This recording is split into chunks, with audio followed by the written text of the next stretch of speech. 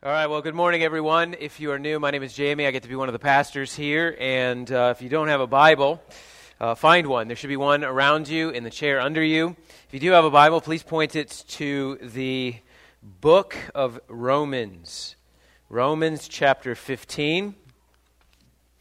I would like to welcome you to Missions Sunday and the beginning of Missions Week, which is 1 week we take out of the year every year, and hope to do this for as long as we get to be a church.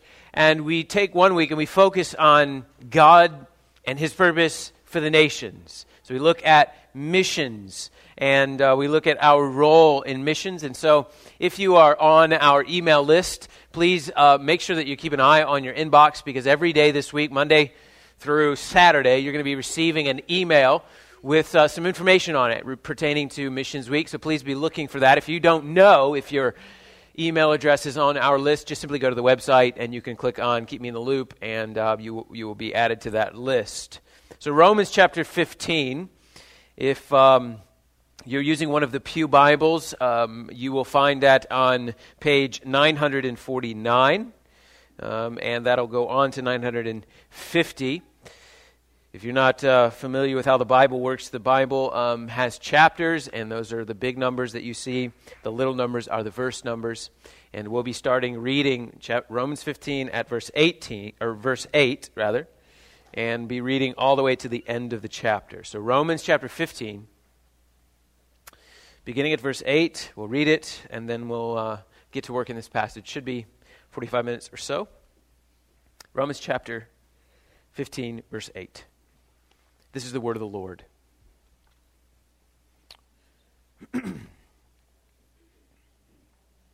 For I tell you that Christ became a servant to the circumcised, to show God's truthfulness, in order to confirm the promises given to the patriarchs, and in order that the Gentiles might glorify God for His mercy. As it is written, therefore I will praise you among the Gentiles, and sing to your name. And again it is written, rejoice, O Gentiles, with His people. And again, praise the Lord, all you Gentiles, and let all the peoples extol Him. And again, Isaiah says, the root of Jesse will come, even He who rises to rule the Gentiles. In Him will the Gentiles hope. May the God of hope fill you with all joy and peace in believing, so that by the power of the Holy Spirit you may abound in hope. I myself am satisfied about you, my brothers, that you yourselves are full of goodness, filled with all knowledge, and able to instruct one another. But on some points I've written to you very boldly by way of reminder, because of the grace given me by God to be a minister of Christ Jesus to the Gentiles in the priestly service of the gospel of God, so that the offering of the Gentiles might be acceptable, sanctified by the Holy Spirit. In Christ Jesus, then, I have reason to be proud of my work for God. For I will not venture to speak of anything except what Christ has accomplished through me to bring the Gentiles to obedience, by word and deed, by the power of signs and wonders, by the power of the Spirit of God, so that from Jerusalem and all the way around to Illyricum, I have fulfilled the ministry of the gospel of Christ.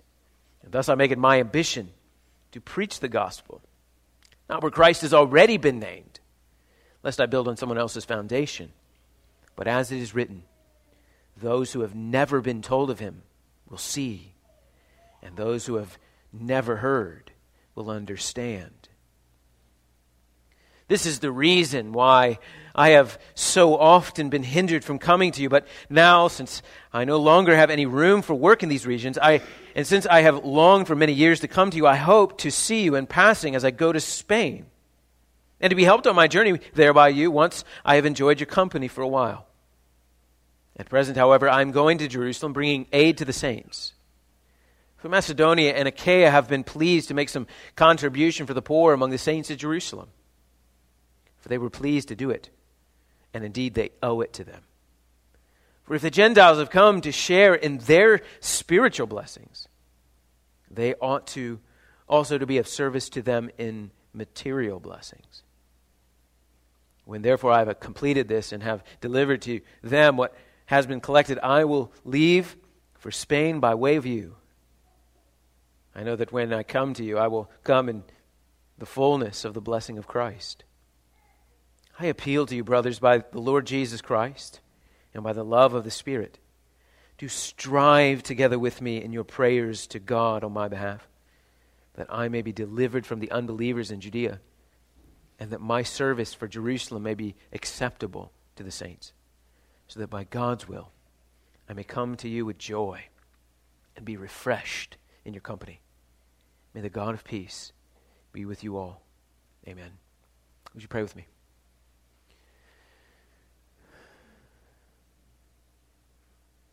Father, this is your word. It is above us. And we appeal to you to write its truth on our hearts. Father, we recognize again, we already have in this service, we are a needy people. And I would like to add that we are a forgetful people. And it is so easy for us, myself most certainly included, to forget the purposes of God that He has willed for us to serve, to align ourselves to. So often have we found our meaning for our life in something else. And so I pray that this word would come to us with encouragement, with a necessary conviction, in order that as we leave this place, as we move into the next thing that we're about to do today, that our hearts would burn for God's glory and missions, so that Christ will be named in every region of His world. In Jesus' name, amen. 2 weeks ago, 198 Christian pastors across the People's Republic of China signed a statement affirming their intentions to stand with the gospel of Jesus Christ and to respect and obey governmental authorities. But when those two things are contended, to stand with the gospel of Jesus Christ, whatever the expense. This statement came into response to some recent and varying degrees of persecution of the Christian church in China, violence towards churches, crosses demolished, churches being forced to join religious organizations which are controlled by the Chinese government, churches being forced to hang the national flag in their sanctuaries, churches being forced to sing songs which praise the state, children being banned from receiving Christian education. And so they signed a statement. I have that statement here, and I would like to read some portions of that statement to you. At the beginning, they write this. 198 Christian pastors from the People's Republic of China wrote, "We believe and are obligated to teach the world that the one true and living triune God is the creator of the universe, of the world, and of all people. All men should worship God and not any man or thing. We believe and are obligated to teach the world that all men, from national leaders to beggars and prisoners, have sinned. They will die once and then be judged in righteousness. Apart from the grace and redemption of God, all men would eternally perish. And we believe and are obligated to teach the world that the crucified and risen Jesus is the only head of the global church, the sole Savior of all mankind, and the everlasting ruler and supreme judge of the universe. To all who repent and believe in Him, God will give eternal life and an eternal kingdom." That's their opening paragraph. They go on and they say, "We are obligated to announce bad news to the authorities and to all society. God hates all attempts to suppress human souls and all acts of persecution against the Christian church, and he will condemn and judge them with righteous judgment. But we are more obligated to proclaim good news to the authorities and to all society. Jesus, the only begotten Son of God, the Savior and King of all mankind, in order to save us sinners, was killed, was buried, and rose from the dead by the power of God, destroying the power of sin and death. In his love and compassion, God has prepared forgiveness and salvation for all who are willing to believe in Jesus, including Chinese people. At any time, anyone can repent of any sin, turn to Christ, fear God, obtain eternal life, and bring great blessing from God upon his family and country. And they lay out 4 points to their statement. I'm going to read portions of each. Number 1, Christian churches in China believe unconditionally that the Bible is the word and revelation of God. It is the source and final authority of all righteousness, ethics, and salvation. Furthermore, the commands of any man directly violating the teachings of the Bible, harming men's souls, and opposing the gospel proclaimed by the church, we are obligated to obey God rather than man. 2, Christian churches in China are eager and determined to walk the path of the cross of Christ. We are willing and obligated under any circumstance to face all government persecution, misunderstanding, and violence with peace, patience, and compassion. 3, Christian churches in China are willing to obey authorities in China whom God has appointed and to respect the government's authority to govern society and human conduct. We are obligated to respect the authorities, to pray fervently for their benefit, to pray earnestly for Chinese society. But for the sake of the gospel, we are willing to suffer all external losses brought about by unfair law enforcement. Out of a love for our fellow citizens, we are willing to give up all of our earthly rights. Finally, number 4, for this reason we believe and are obligated to teach all believers that all true churches in China that belong to Christ and must hold to the principles of the separation of church and state and must proclaim Christ as the sole head of the church. For the sake of the gospel, we are prepared to bear all losses, even the losses of our freedom and our lives. My question is, why? Why would Christians in China be willing to risk so much and potentially suffer so much? Well, I understand, and you may have heard it in the statement, but Christians in China seem to understand that every follower of Jesus is not a director of his or her life. But as a follower of Jesus, we are bought by the blood of Jesus and obligated to serve his purposes in all that we are and all that we have for his glory. Every Christian is called to be involved in helping others who are far from Jesus turn to him in repentance, follow him in obedience. And so what I would like to show you this morning on Missions Sunday is that this statement that I've read to you is not Chinese theology of missions. That's just good Bible. The Bible teaches that the fuel for global missions is the glory of God in Christ. So listen as we consider more closely Romans chapter 15, and we'll see 3 things. First, we'll see God's global mission explained in verses 8 to 13. Then we'll see Paul's part in God's global mission in verses 14 to 21. And then lastly, we'll see everyone's part in God's global mission in verse 22 to 30. So if you received a worship guide when you came in this morning, on the back side you can see that laid out for you, and you're welcome to take notes as we go along. Otherwise, you can listen to it and re-listen to it again later if you like. Let's take a look at verse 8 to 13, and we'll see from the Apostle Paul the mission of God. Let's read it again. For I tell you that Christ became a servant to the circumcised to show God's truthfulness, in order to confirm the promises given to the patriarchs, and in order that the Gentiles might glorify God for his mercy. And then Paul goes on and gives 4 quotes from the Old Testament. As it is written, therefore I, a Jew, will praise you among the Gentiles and sing to your name.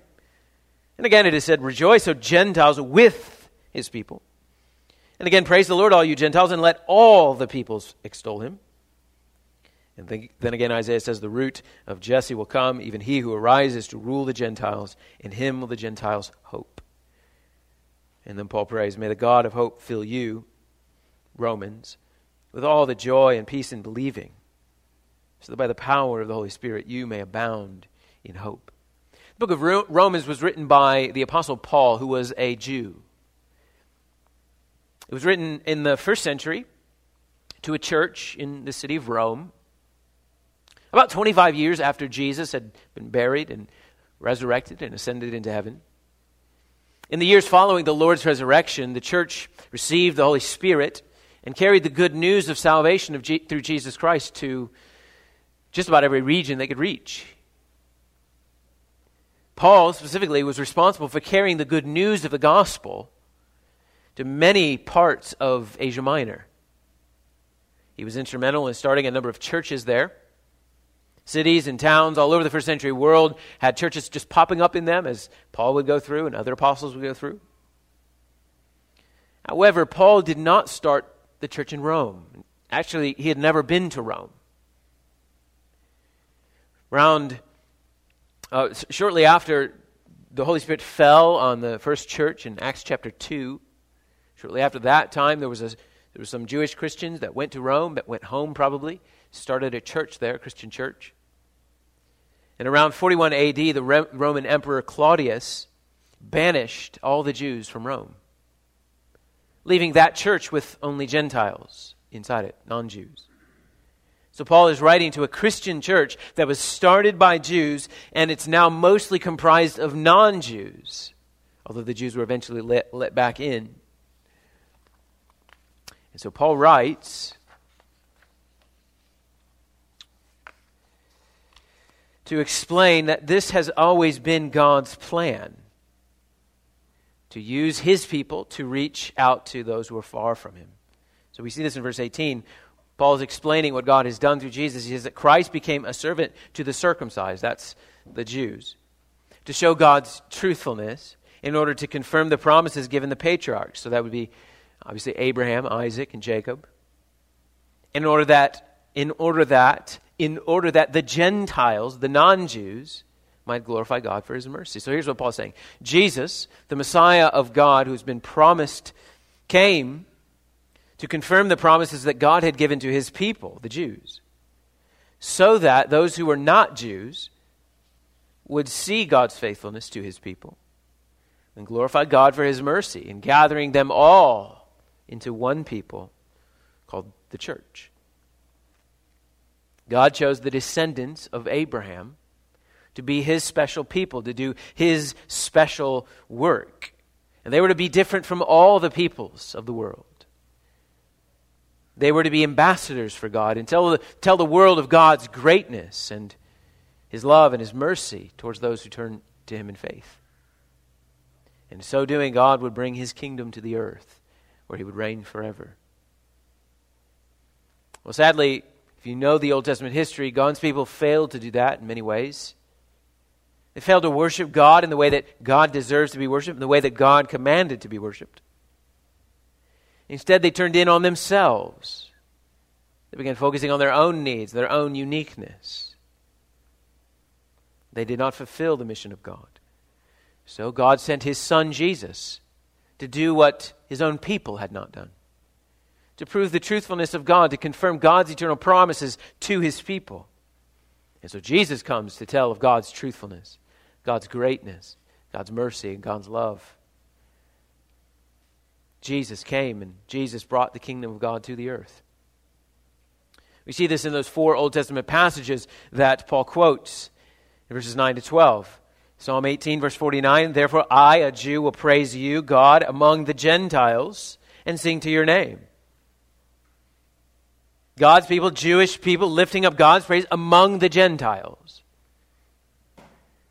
Then he quotes from Deuteronomy chapter 32, where the song of Moses, the command comes out, rejoice, O Gentiles, with God's people. The Gentiles are commanded to rejoice together with the Jews whom God has gathered together. And then Psalm 117 verse 1, he's commanding all people everywhere to praise the Lord, all you Gentiles. Let all the peoples extol him. And finally, the promise is given through the prophet Isaiah that there will be a Jewish descendant of a man named Jesse who was the father of King David. And that man, the root of David, a root of Jesse, would rise up and do what even David couldn't do, which is to rule the Gentiles and give them hope. So the answer to the question is, well, what hope does a non-Jewish person have to be made right with God? They never received God's promises. They didn't receive God's word. They don't know the law. They don't know the prophets. They don't know the process God has put in place for them to be made right with him. They don't know any of that. What is their hope? And their hope is Jesus Christ. What is the hope of your neighbor? Jesus Christ. What is the hope of the Turkish construction worker in Istanbul to be made right with God? Jesus Christ. If you're here today and you're not sure about this Christian faith, still kind of on the, really not sure whether you're going to go all the way in or not. I'm glad you came to church today. I think you picked the perfect day to come to church. You need to ask yourself, what hope do you have to be right with God?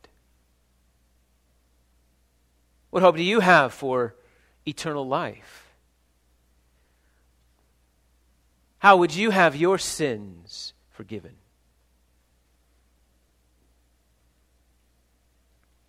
Do you know whether or not you'll be good enough to get into heaven? And what does that even mean, good enough? Good enough according to who? Well, like any good judge, God doesn't grade on a curve. And I can tell you what your hope should be. The same as the construction worker in Istanbul, your neighbor, and those in China. Jesus Christ. Not only did God send Jesus Christ to take away your sins, but also he came to give you his righteousness, to make you good enough to get into heaven. So Paul is laying out the plan of God from the beginning, that God would select a special people and through which that he would send his Son to fulfill all of his promises. And through Jesus' life, death, and resurrection, he would bring hope to those who did not have it.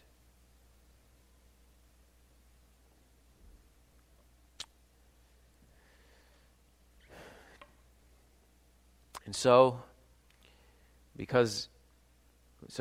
God gave that promise to his people, Israel.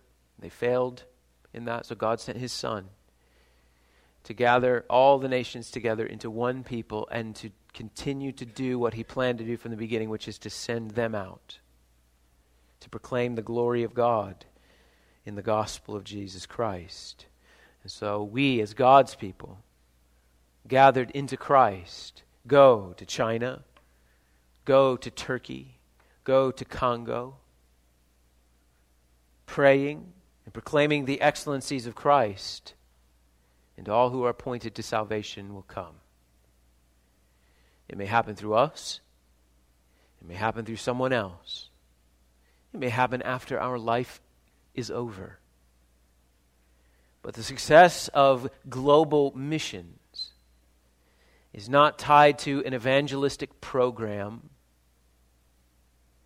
It's not tied to a persuasive missionary, but to the providence of God. Jesus has ransomed a people by his blood. And we have a promise that not 1 ounce of his blood will be wasted. And this is why the Apostle Paul, in confidence, can spend his entire life going throughout Asia Minor, proclaiming the gospel to those who have never heard the name of Jesus Christ. Even when he's persecuted, even to his own harm, at his own expense. We see this confidence in the Apostle Paul in the next passage, verses 14 to 21. Paul, writing of himself, I'm satisfied about you, brothers, that you yourselves are full of goodness, filled with all knowledge, and able to instruct one another. But on some points I've written to you very boldly by way of reminder because of the grace given me by God, to be a minister of Jesus Christ to the Gentiles in the priestly service of the gospel of God, so that the offering of the Gentiles might be acceptable, sanctified by the Holy Spirit. In Christ Jesus, then, I have reason to be proud of my work. For I will not venture to speak of anything except what Christ has accomplished through me to bring the Gentiles to obedience. By word and deed, by the powers of signs and wonders, by the power of the Spirit of God, so that from Jerusalem all the way around to Illyricum, I have fulfilled the ministry of the gospel of Christ. And thus I make it my ambition to preach the gospel where Christ has not already been named, lest I build on someone else's foundation. But as it is written, those who have never been told of him will see, and those who have never heard will understand. Paul understands himself to be a minister of Christ Jesus to the Gentiles in the priestly service of the gospel. Since the Gentiles, as I mentioned earlier, did not receive the law of God, they did not receive the prophets, Paul makes his ambition to go to them, to bring the truth of God's word to them, to plant churches, to visit churches, to encourage churches, to write letters to churches, to help those who did not grow up learning about God, learn about him and follow him. But I want you to notice in verse 18 something very interesting. For I will not venture to speak of anything except what Christ has accomplished through me to bring the Gentiles to obedience. His method then is by word and deed, by the power of signs and wonders, by the power of the Spirit of God. So he taught them the word, he showed them the deed, how to follow Jesus. All that was accompanied by signs and wonders and the power of the Spirit of God. But what he writes next is very interesting. He says, so that from Jerusalem, the center where Jesus died, where the Spirit was poured out, from Jerusalem, all the way around to Illyricum, I have fulfilled the ministry of the gospel of Christ. Fulfilled. Doesn't make it my ambition to preach the gospel, not where Christ has already been named, but he goes on down to verse 13 to say, I no longer have any room for work in these regions. It sounds like Paul is saying, my ministry is done. I've went throughout all these places. I've proclaimed the gospel. Now it's done. That sounds like what Paul's saying, isn't it? That is what he's saying. His ministry is done. Now, does he mean that everyone in those regions has become a Christian? Not at all. He means that in all of those regions, some have come to faith. Churches have been planted. Pastors have been trained and appointed. And the local church will carry on the mission of the gospel in those regions. That's a massive point I don't want you to miss. Paul traveled throughout those places preaching the gospel. People came to faith. Those people were gathered into churches. Pastors were appointed to those churches, and Paul expects that those churches would carry on the gospel mission in those regions. And so he'll say, because churches exist in those regions, his work in those regions is done. The church carries on the mission. And he moves on to where Christ has not been named, to Spain. Paul understands his purpose to be this: plant healthy churches among the unreached. So he will go where Christ has not been named. People have never even heard the name of Jesus. He'll proclaim the name of Jesus there. God will gather his people to Jesus. He will train up pastors. He will start healthy churches. And then he'll move on and go to more unreached peoples.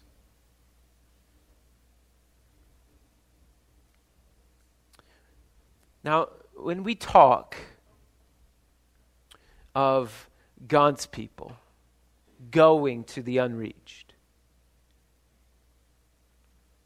Sometimes you encounter an objection which usually goes something like, why would we spend all this time, all this money, all this effort to go to unreached peoples? Because it's hard. The reason they're unreached is because they're hard to reach. And so the objection is, why would we do that? Why would we spend so much money, so much time, so much effort to go to the unreached? Have you ever been to my factory? There's plenty of unreached people there. Have you ever been to my office? Are you kidding me? There's tons of unreached people in my office. It's a good objection. To which Pastor David Platt helpfully replies, there are no unreached people in your factory. There are no unreached people in your office because you're there. Because you're there, they're reached. Here's where that hits us very hard.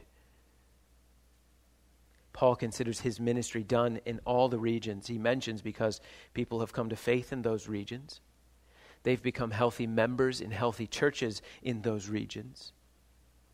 And Paul assumes healthy Christians in healthy churches will be involved in reaching out to unbelievers in their region. Paul assumes that healthy Christians are those who are moving toward Jesus. And while they're moving toward Jesus, they're also looking to those who are far off from him to bring them to faith in him, to help them in their obedience to him. Paul assumes, as we should, that a healthy church is one that is engaged in reaching the lost in whatever region God has planted her. For us, that means we proclaim the excellencies of Christ in Piqua, Miami County, until Christ is all. There are 20,000 people in this town, 100,000 people in Miami County. This is our region. It is the expectation of the Apostle Paul that we would reach them, that we would be involved in calling them to repentance and faith in Jesus and discipling young Christians to do the same. So dare I ask you, those I love to serve, in what ways right now in your life are you involved in reaching out to lost people in your life? In what ways are you engaged in helping someone follow Jesus? Paul assumes something else of healthy Christians in healthy churches. He assumes that they will support global missions. We see this in verse 22.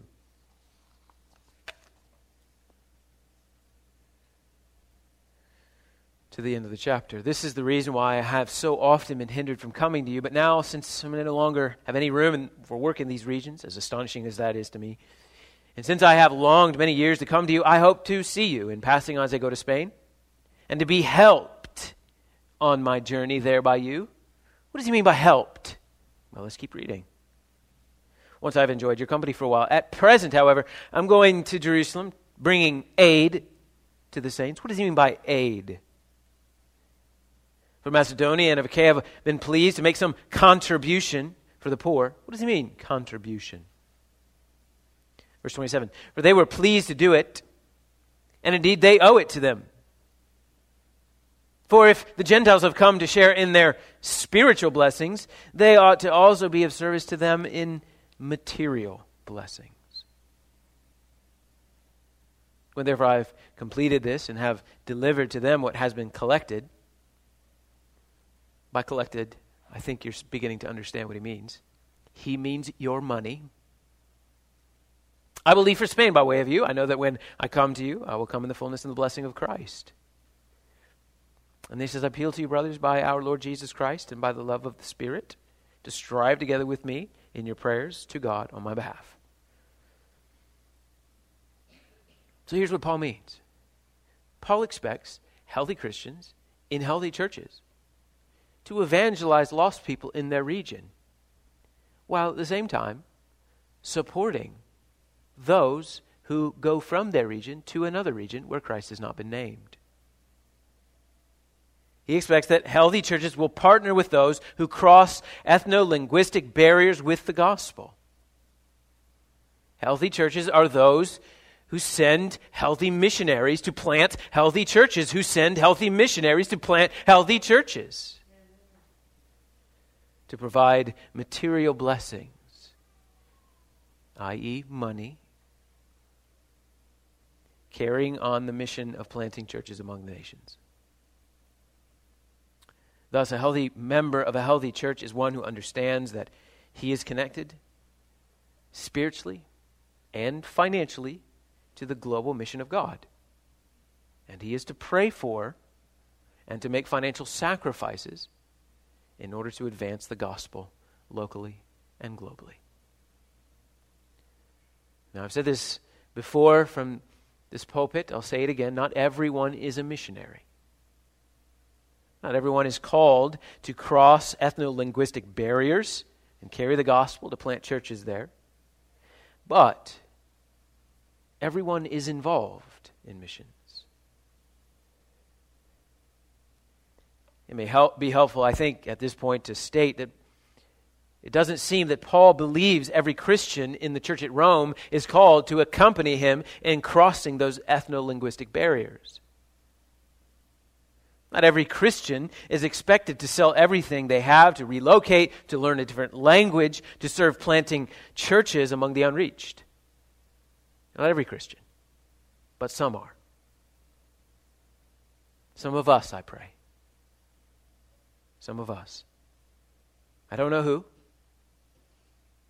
but I do know that those of us who are healthy will be involved in supporting them as they do. Every follower of Jesus is expected to help those who are far from God turn to repentance and faith in Him, and enable them and help them in their obedience to Him. We do this locally by discipling one another, getting plugged into discipleship groups, or meeting with a brother in Christ to do a Bible study together, encouraging a sister over the phone, and being faithful to God. We do this by engaging our neighbors who are not Christians, getting to know them, being hospitable to them, sharing the gospel with them. We do this globally by making actual, physical, real, painful financial sacrifices to send people to plant churches among the parts of this world that have never heard the name of Jesus Christ. So, Cornerstone, if you're not really involved in helping anyone follow Jesus, if you can't look at your life and say that I'm spending any amount of my time or money towards the purpose of making Jesus all and in all, I'm not prepared to say that you're not a Christian. I'm not prepared to say that you're an unhealthy Christian. I'm just saying that as I read the Bible, this is the picture of a healthy Christian that I see. And unless you're seeing something different, I would ask that you would show me. A healthy Christian is one who spends her life helping others follow Jesus, locally and globally. So if you're not doing that, the good news is that today is a day that you could start doing that. And so we'll end our time together, the next 5 minutes, and I'll give you 3 ways that you can start helping others follow Jesus locally and globally. 3 charges for Missions Week. So here are your charges for Missions Week. Number 1, pray for the mission of God. Pray for the mission of God. Look at verse 30 again. I appeal to you, brothers, by our Lord Jesus Christ and by the love of the Spirit, strive together with me in your prayers to God on my behalf. Did you know that prayer always drives mission? I don't want to be overly critical here, but if a minute ago when I was asking if you're involved in some way in helping others follow Jesus and you were kind of like, I'm not really involved, I think it's pretty safe for me to assume that you're also not praying that much. Prayer always drives mission. Because you know what happens when you pray? God begins to change your heart into His heart. And His heart is for His glory among the nations. As we go to the Lord in prayer, He moves our heart to His glory in missions. And so this week, I'm just asking you set aside some time every single day to pray for the mission of God. We'll help you in that. This week, Monday through Saturday, you'll be receiving an email. And in that email, there'll be a particular missionary that we support, and I'll give you some things that you can pray for that missionary. In addition to that, I will give you one particular unreached people group in the nations that you can be praying for. We'll help you about how to pray for that people.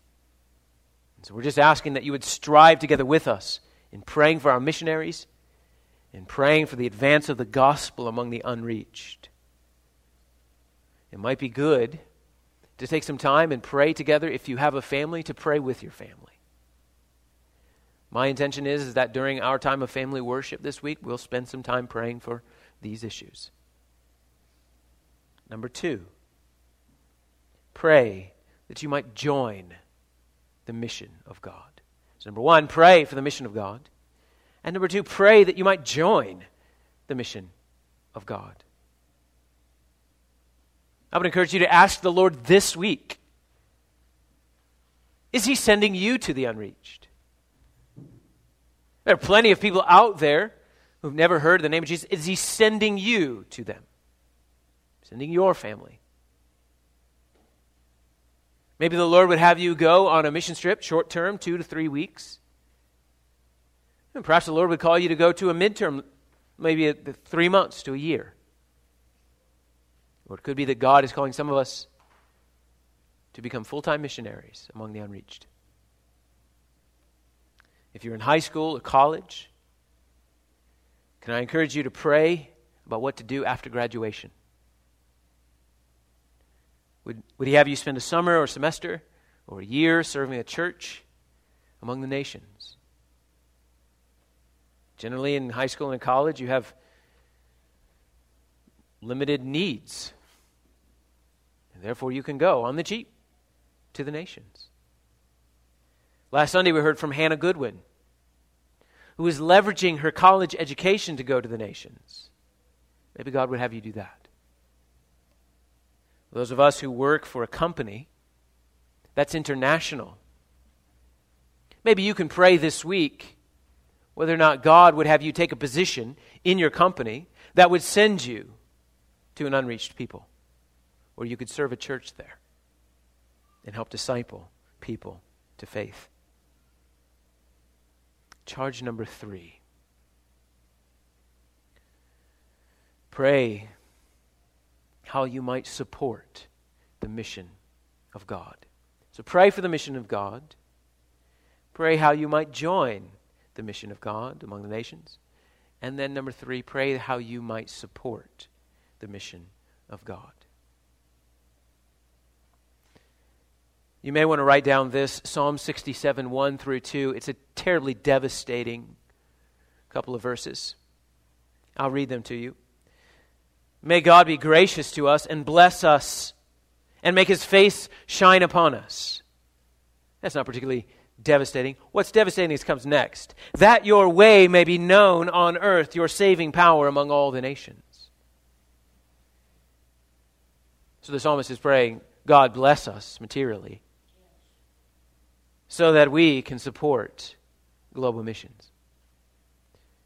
The reason God has blessed our businesses, the reason God has blessed our career, friends, the reason God has blessed this country is to support the mission of God among the nations.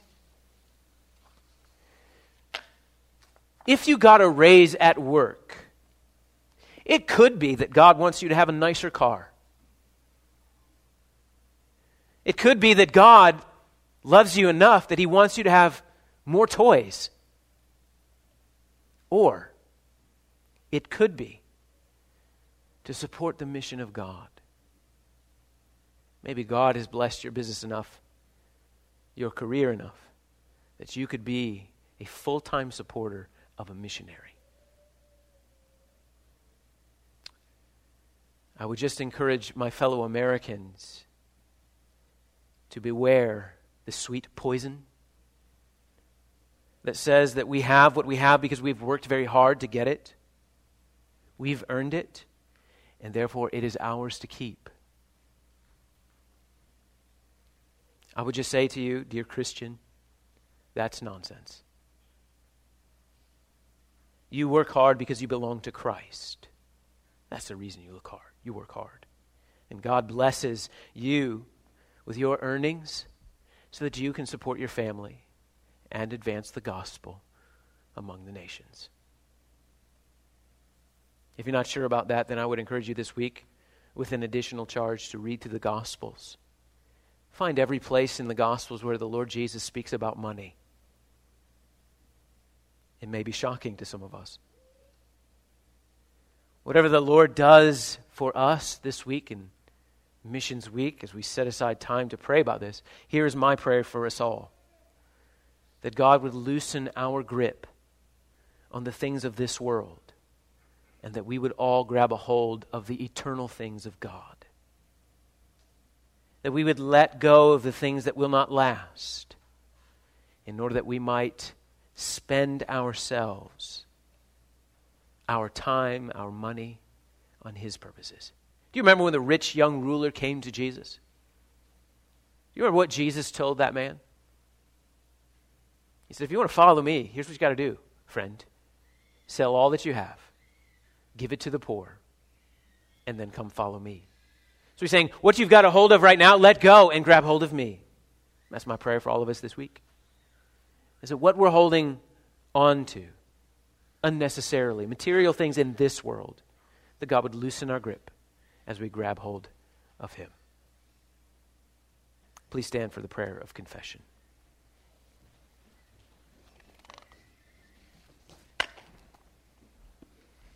At the end of our services, we take a moment and we pray for...